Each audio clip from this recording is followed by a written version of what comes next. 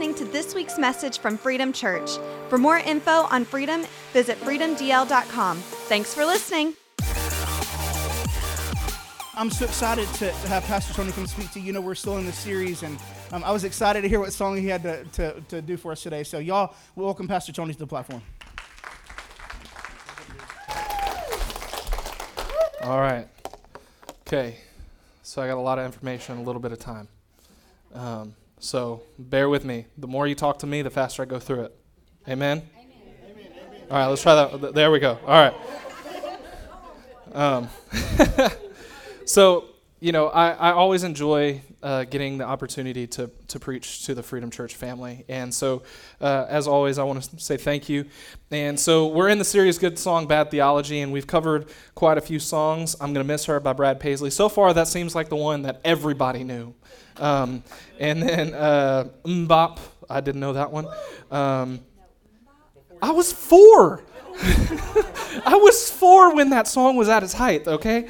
And then Carry On My Wayward Son and Driver's License by Olivia Rodrigo was last week. And this week, I am using the song Last Kiss by Pearl Jam. All right? Last Kiss by Pearl Jam. It's a great song, terrible theology, like just awful. So we'll get to that in a second. See, but today, the point of my sermon is very, very simple. Godly people stand in the strength of God and say enough is enough, and they do the things to build the kingdom and lay down the things that build themselves. That's the whole point of my sermon today. So no matter where we go or what you get from today, you have to make a decision. Am I going to build the kingdom or am I going to build myself?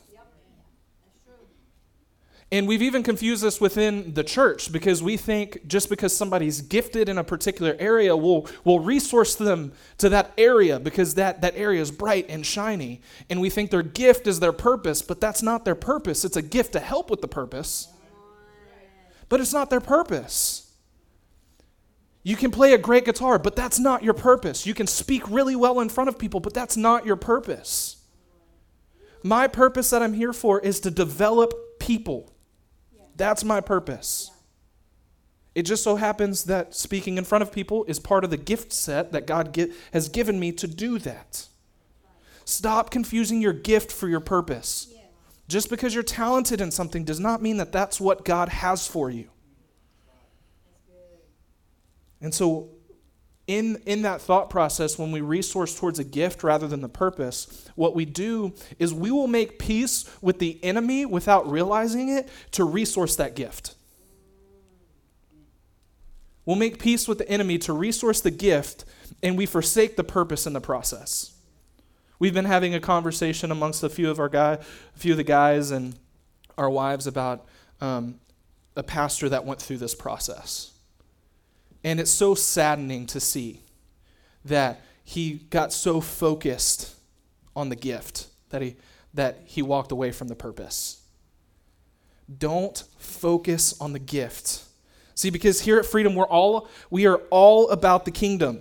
We're all about building the kingdom. And each and every single one of you, the further you push into the church, the further you will realize that we don't care about what you bring to the table. We want to make a place for you at the table. We want to figure out where you fit at the table and do everything we can to make you excellent in those areas. Do everything we can to help build you for the purpose that God has in you. That's what we do, and you can see this reflected in our core values. People are our priority. People are God's greatest treasure. And if God thinks that, we do too. People matter, and that means we value them, love them, serve them, and invest in them no matter what. That's who we are. Yeah. Development is our focus. God created you with a purpose for a purpose.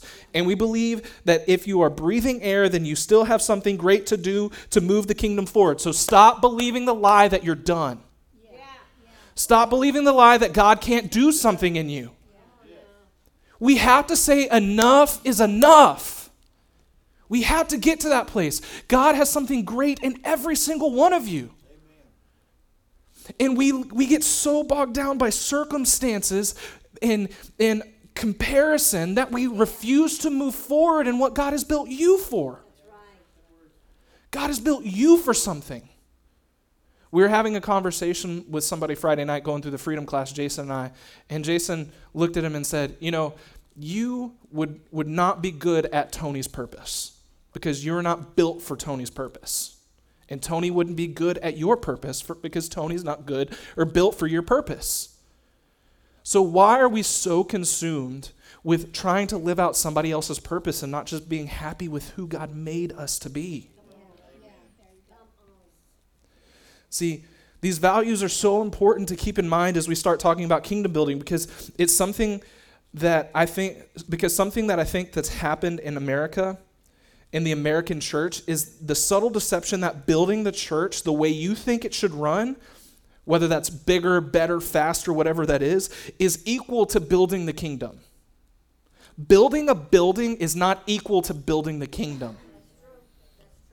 So we're excited that we meet here. We're excited that we have our building back. But that didn't stop us from building the kingdom through those 7 weeks. We saw more growth in people and more things happen in those 7 weeks. Like, it's not about a building. It's about the kingdom. See, most of the people, so I'm going to refer to this a lot today, but I'm going to talk about it in a sense of castle versus kingdom. You can either build your own castle or you can build the kingdom. But you can't do both. You can't do both. You can either make your castle look great or you can serve your purpose in the kingdom, but you can't do both. See, and so most people are focused on castle building instead of kingdom building. And those are usually the people that buck the direction of the church.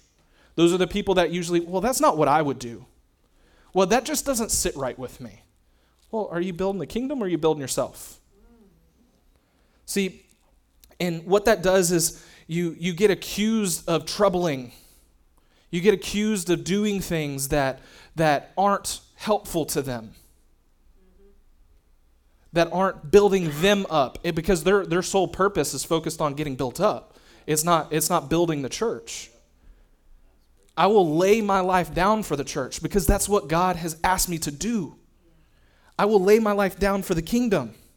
See, Elijah had the same problem in 1 Kings 17 through 18. He said, when Ahab saw Elijah, Ahab said to him, "Is it you troubler of Israel?" And he answered, "I have not troubled Israel, but you have in your father's house, because you have abandoned the commandments of the Lord and followed the Baals." So before we get into the song, because we're about to play that, I have a quick question for you. What are you building? When you wake up in the morning, are you purposed to build the kingdom or are you purposed to build your own castle? Are you filtering your whole life through this sense of, am I building the kingdom with this decision? Am I growing closer to God with this decision? Am I showing who He is with this decision? See, all of Ahab's decisions were about building his castle. From marrying the enemy for peace, with a country that led to deep corruption of God's people, to wanting a vineyard so bad that he allowed his wife to stir strife around that man's name and led to him being stoned. See, I believe that God has put phenomenal potential in you to aid in the growth of the kingdom. God has put good works in you for you to walk out. But you have to believe it. And when you believe it, that's when you shift from focusing on you to focusing on the kingdom. All right, so for the stream, for the recording, we're going to mute this part. So we're going to go ahead and play the song now. So let's listen to what Pearl Jam has to say. So, yeah, super cheerful song if you didn't get that. Yeah, so this is kind of a bleak song. But this is what we do. We've created scenarios and situations where we could have reacted one way or another, and then we blame God on the result. That's what he did. He says it right here. Oh, where can my baby be? The Lord took her away from me. She's gone to heaven, so I got to be good. Because she went, I'm going to go. Right? So I can see my baby when I leave this world. So his first thought in this process, even though he's telling the story of what happened, isn't to take responsibility. It's for him to blame somebody. See, part of the problem with you not pursuing your purpose is you refuse to take responsibility for what you've done. I'm choosing violence today. Because you can't repent without taking responsibility. Yeah, that's true. That's absolutely true. You can't repent without taking responsibility. So how are you going to repent of the things that are keeping you from God and bear the fruit of repentance, which Jesus says at least bear the fruit of repentance, if you're not taking responsibility? See, so let's review what he says. He says, so we're out on a date in my daddy's car. He doesn't even have his own vehicle. Like, strike one. All right? All right? We hadn't driven. Do we know he's a teenager, though? See, we're inferring to make excuses. How many times do we do that for ourselves? Well, if you would know what's going on in my life, if you knew what I had to deal with, if you knew what happened to me when I was 5, when I was 8, when I was 10, when I was 12, how long are those excuses going to hold up?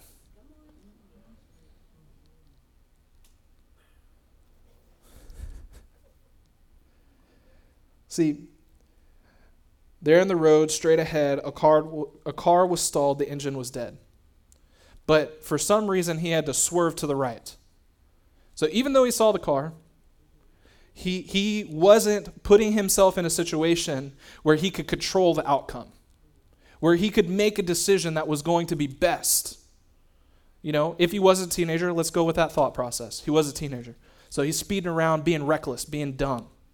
And so something happens, and he has to react, and because of his reaction, it causes the death of the girl that was in the car with him. But it all starts with him being reckless.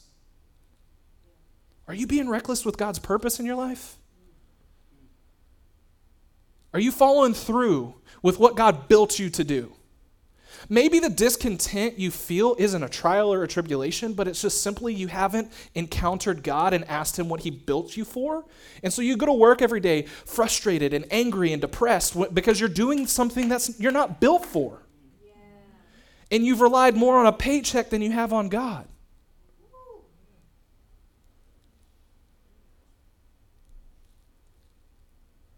So how can we make sure that we're building the kingdom? Number 1, take responsibility.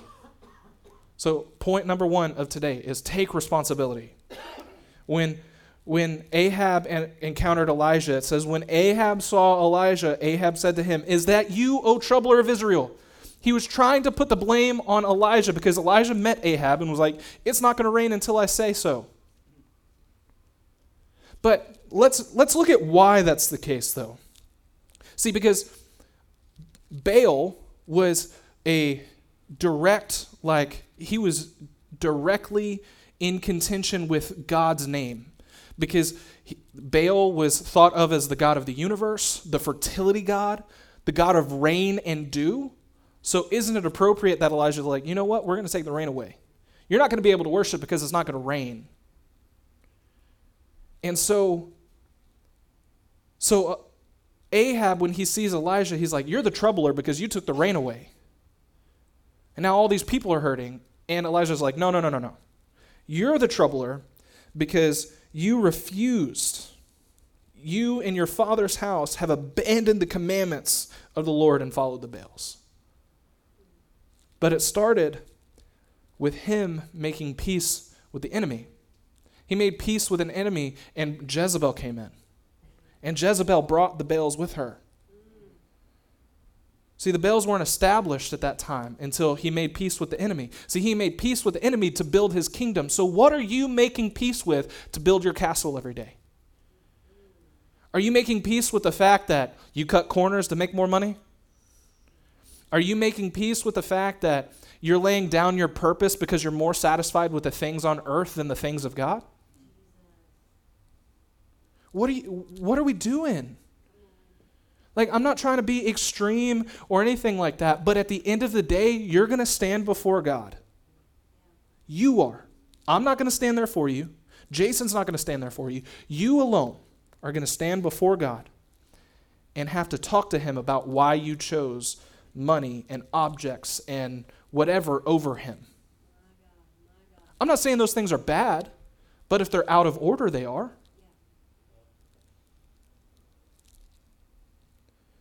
See, Elijah's desire for the people was to restore relationship with God, and that outweighed whatever other desire Elijah may have had. My desire for you to encounter God in a real way and see that he has a purpose and destiny for you outweighs anything else in me. I don't care about anything else. I want to see you grow with God. I want to see you be developed in God. I want to see you walk out the things that he has for you. See, repenting means taking responsibility.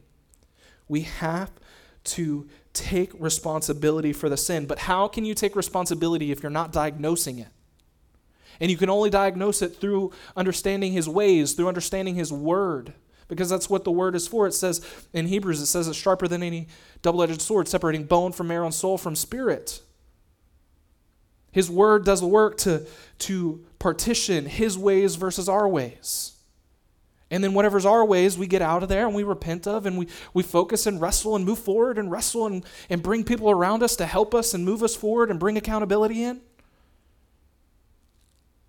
See, Craig Rochelle says it this way: you cannot defeat what you don't define. You cannot defeat what you don't define. And so if it seems like this one thing is plaguing you over and over and over, you have to define what's going on. You have to sit down, bring a third party in to help assess, ask questions. That's part of what the Freedom class does. See, Abraham's problems, God said that he was doing worse than any other king before him, and that he acted like it was something easy to do. It wasn't a weighty matter to Ahab to just go off into the deep end of walking away from God. He married the enemy to create peace, but that peace led to a false god becoming predominant within Israel. Is this peace you're making every day with not pursuing your purpose leading to false gods establishing themselves in routines and patterns in your life? Do you have more peace with money in your wallet than you do with the presence of God? Because that's a stronghold. That's fear. You want to be taken care of, that's great, but God's our provider. This is something that I've had to wrestle with, because there have been moments where I've been trying to provide for my family and work hard, and I get that paycheck and I'm just like, oh, I can breathe. How insulting is that to God?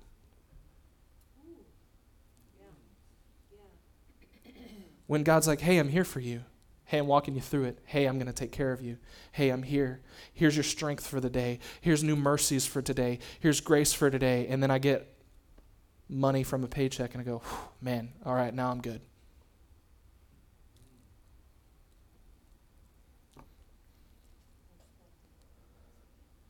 What have you allowed in your life because you want to build your castle that's caused you to give up God's kingdom? See, looking back at the song, we see the same attitude persistent within the story. He was driving the car. He made the decision to swerve to the right. The outcome of that decision is the girl's life is taken, and yet it's God's fault. Sometimes it's not God's plan for you to go through some of these things.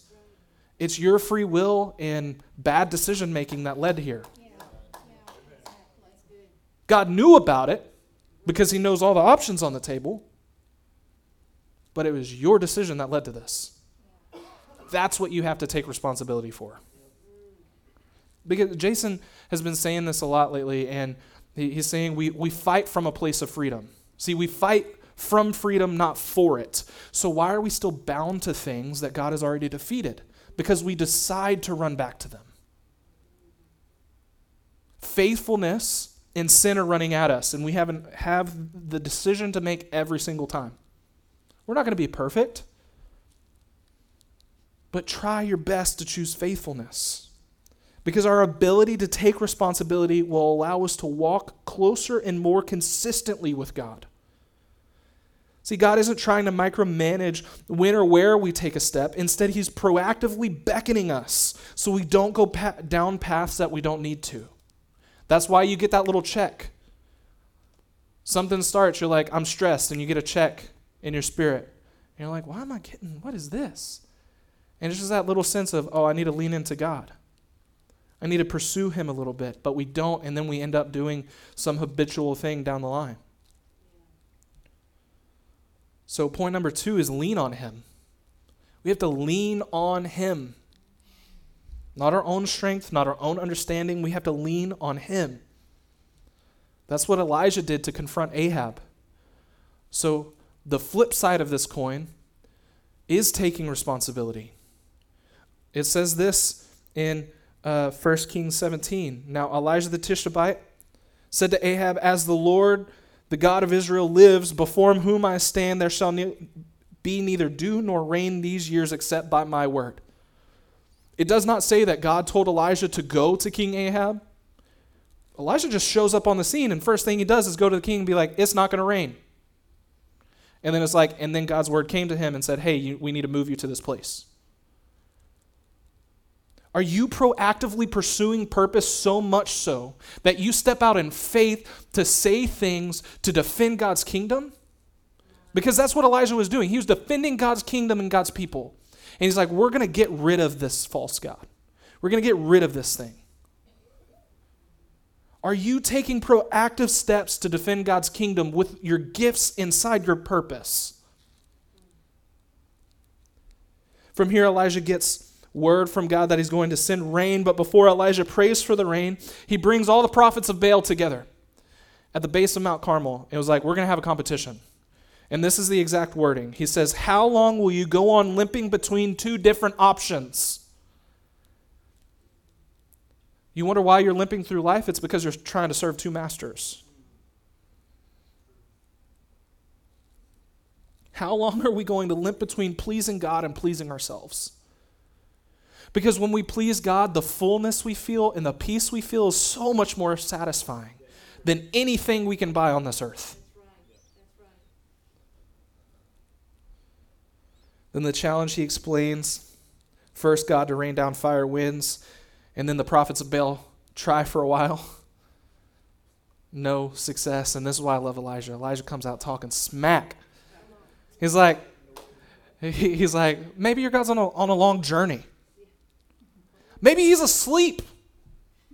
Maybe he's in the bathroom. That's why I can't answer you right now. And then so what do the prophets of Baal do? They start cutting themselves and all these crazy things to try to, this outward experience to try to get this God to answer them. And then finally, this is what we see Elijah do in 1 Kings 18:30-40. Then Elijah said to the people, come near to me. And all the people came near to him, and he repaired the altar of the Lord that had been thrown down. Let's stop there for a second. He repaired the altar of the Lord that had been thrown down. I'm not saying that this altar right here is the place that you need to repair in your life, but there is an altar you do need to repair. There's somewhere in your life that you've thrown down the altar of God, which represents his ways and who he is and your covenant with him. And you've got to repair that. We've got to get back to the ways of God, not our assumption of the ways of God. We've got to get back to his ways. Elijah took 12 stones according to the number of the tribes of the son of Jacob, to whom the word of the Lord came, saying, Israel shall be your name. And with the stones he built the altar in the name of the Lord, and he made a trench about the altar as great as would contain a lot of seeds. All right? Just bear with me. And he put the wood in order and cut a bull into pieces and laid it on the wood. And he said, fill 4 jars with water and pour it on the burnt offering and on the wood. And then he said, do it a second time. And they did it a second time. And he said, do it a third time. And they did it a third time. And the water ran around the altar and filled the trench also with water. In the time of offering of the oblation, Elijah the prophet came near and said, O Lord God of Abraham, Isaac, and Israel, let it be known this day that you are God in Israel, and that I am your servant, and that I've done all these things at your word. Answer me, O Lord, answer me, that his people may know that you, O Lord, are God, and that you have turned their hearts back. And the fire fell and consumed the burnt offerings in the wood and the stones and the dust, and licked up the water, and that was in the trench. And when the people saw it, they fell on their faces and said, "The Lord, he is God, the Lord, he is God." And Elijah said to them, "Seize the prophets of Baal, let none of them escape." And they seized them, and Elijah brought them down to the brook Kishon and slaughtered them there. See, we're so meek in our dealing with sin. Yeah. So meek in it. When we need to be aggressive and assertive and cut off the things that lead us to things that aren't of him. Cut it off. Jesus said it's better for a man to cut off his own hand and inherit the kingdom of God. If the hand is causing you to sin, cut it off. What is causing you to sin, yet you willingly embrace every day? You willingly wrestle with every day instead of running from and fleeing from and making sure that anything that's associated with that thing you don't touch. Like, I've been given a hard time because I won't watch certain shows because there's nudity in it. But nudity for me, because I had such a struggle with pornography for such a long time, that's a no-go, period. Right. I'm not going to give Satan a foothold in my life to tempt me with something. Yet we don't take the same disposition with work. We don't take the same disposition with money. Come on, guys. God has made a purpose in you, but we don't pursue it because we're so wrapped up in pursuing things. Have we sacrificed the promise to make life easier? See, because the promise that God gave Elijah was for the rain. And Elijah was like, we're going to pray for fire. Why? Because he had to reestablish the altar. He had to reestablish repentance before the promise could come. That's why it's so important to take responsibility, because before you can lean on him, you have to understand his ways, and to understand his ways, you have to be right with him. And then the promise will come. But it wasn't easy for Elijah to see the promise of rain fulfilled. It wasn't easy. The scriptures say that he put his face between his knees and he prayed. And depending on what you read or where you go, there's some people that say that this is the position that was common for Israeli women at the time to give birth. And so if that's the case, he's taking a position of birth for promise. And he's going through the pain of birth for promise. Yet when hard times come, we can't walk through it. We get so frustrated and so weary, but promise is on the other side of pain. Promise is on the other side of pain. Not just promise, but fulfilled promise.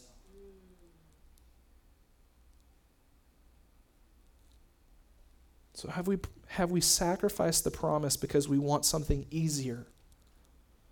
Praying for promise isn't easy. That's why we need to embrace the strength of God to help walk us through it. Have you allowed little things to sit in place, in the place that God that was built for God in your heart? Pride. Do you think too highly of yourself? Money. Do you think more about work and you're stressed about what's going on than you do spending time in the scriptures and praying and worshiping God? Kids. Have your kids become the focal point of your life? Work. Is it something that you can't go 5 minutes, 10 minutes, 30 minutes without thinking about? You've got to learn to shut it off. You have to have rest. Your health. Have you allowed yourself not to be healthy because food brings you comfort? Your spouse. Do you find more rest with your spouse than you do with the Lord? So here's the challenge. This is how I'm closing. Here's the challenge. Number 1, take responsibility daily. Take responsibility daily. When you mess up, say, Lord, I messed up. I stepped out when I shouldn't have. God, forgive me. Have a time where you spend time reviewing where you could have been more faithful to God that day. Every day I ask myself on my way home from work, God, where could I have been more faithful and more diligent and more excellent today? Number 2, lean on his strength. Lean on his strength. We have to acknowledge our weakness to embrace God's strength. But you can't acknowledge your weakness without taking responsibility.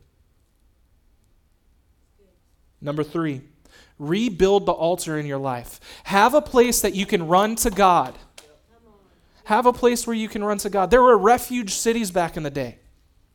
During biblical times, during the Old Testament, there were refuge cities where if you did something, you could, and somebody was looking to pay you back with murder, you could run to this place and stay there, and they couldn't touch you. And then once the priest of that city died, you were then allowed to go roam free again. See, our priest and king has already paid that price for us.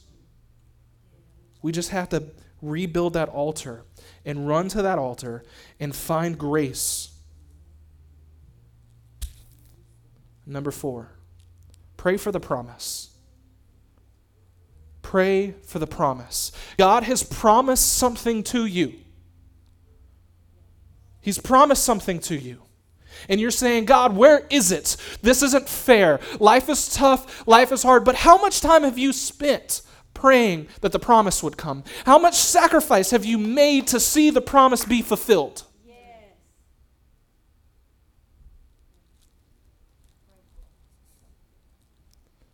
Pray for it. Seek him. Find him. Know him. If we could we please stand?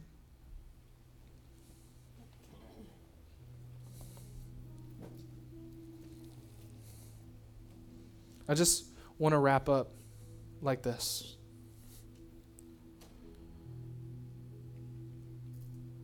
There's been a lot of stuff that has been said today. And I believe that the word that came before I got up here to preach was God just working it all together.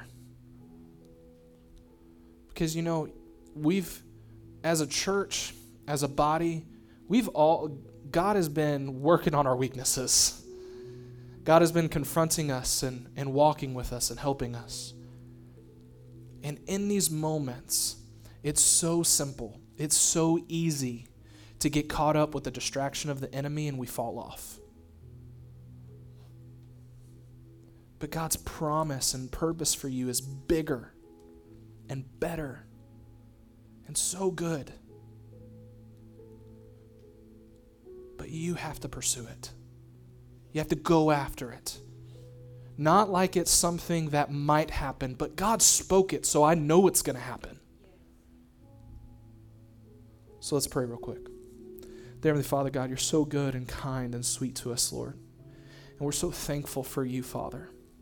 And we pray today, God, that your promise would fill our heart. If there's been a spoken promise that we've forgotten, Lord, bring it back to our memories.